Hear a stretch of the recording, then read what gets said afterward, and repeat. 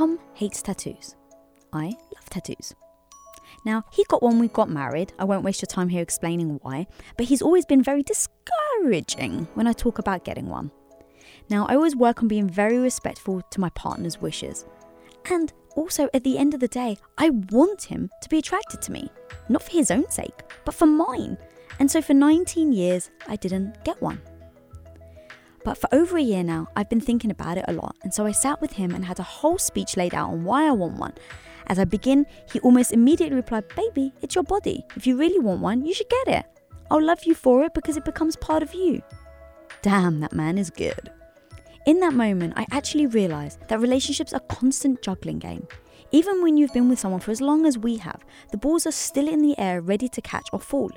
And I'm still, after all this time, trying to figure out every day how to walk that fine line of independence and codependency, which I've publicly stated both Tom and I decided we want to both have.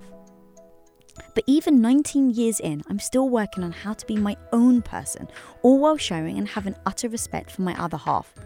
Well, this story ends with me getting a tattoo and him coming along and being utterly supportive. But we got here by talking it through, by me being totally honest, by us showing each other respect and not leaving anything unsaid. So guys, when you can approach a situation with these things, well, then you'll be surprised what can come out of it.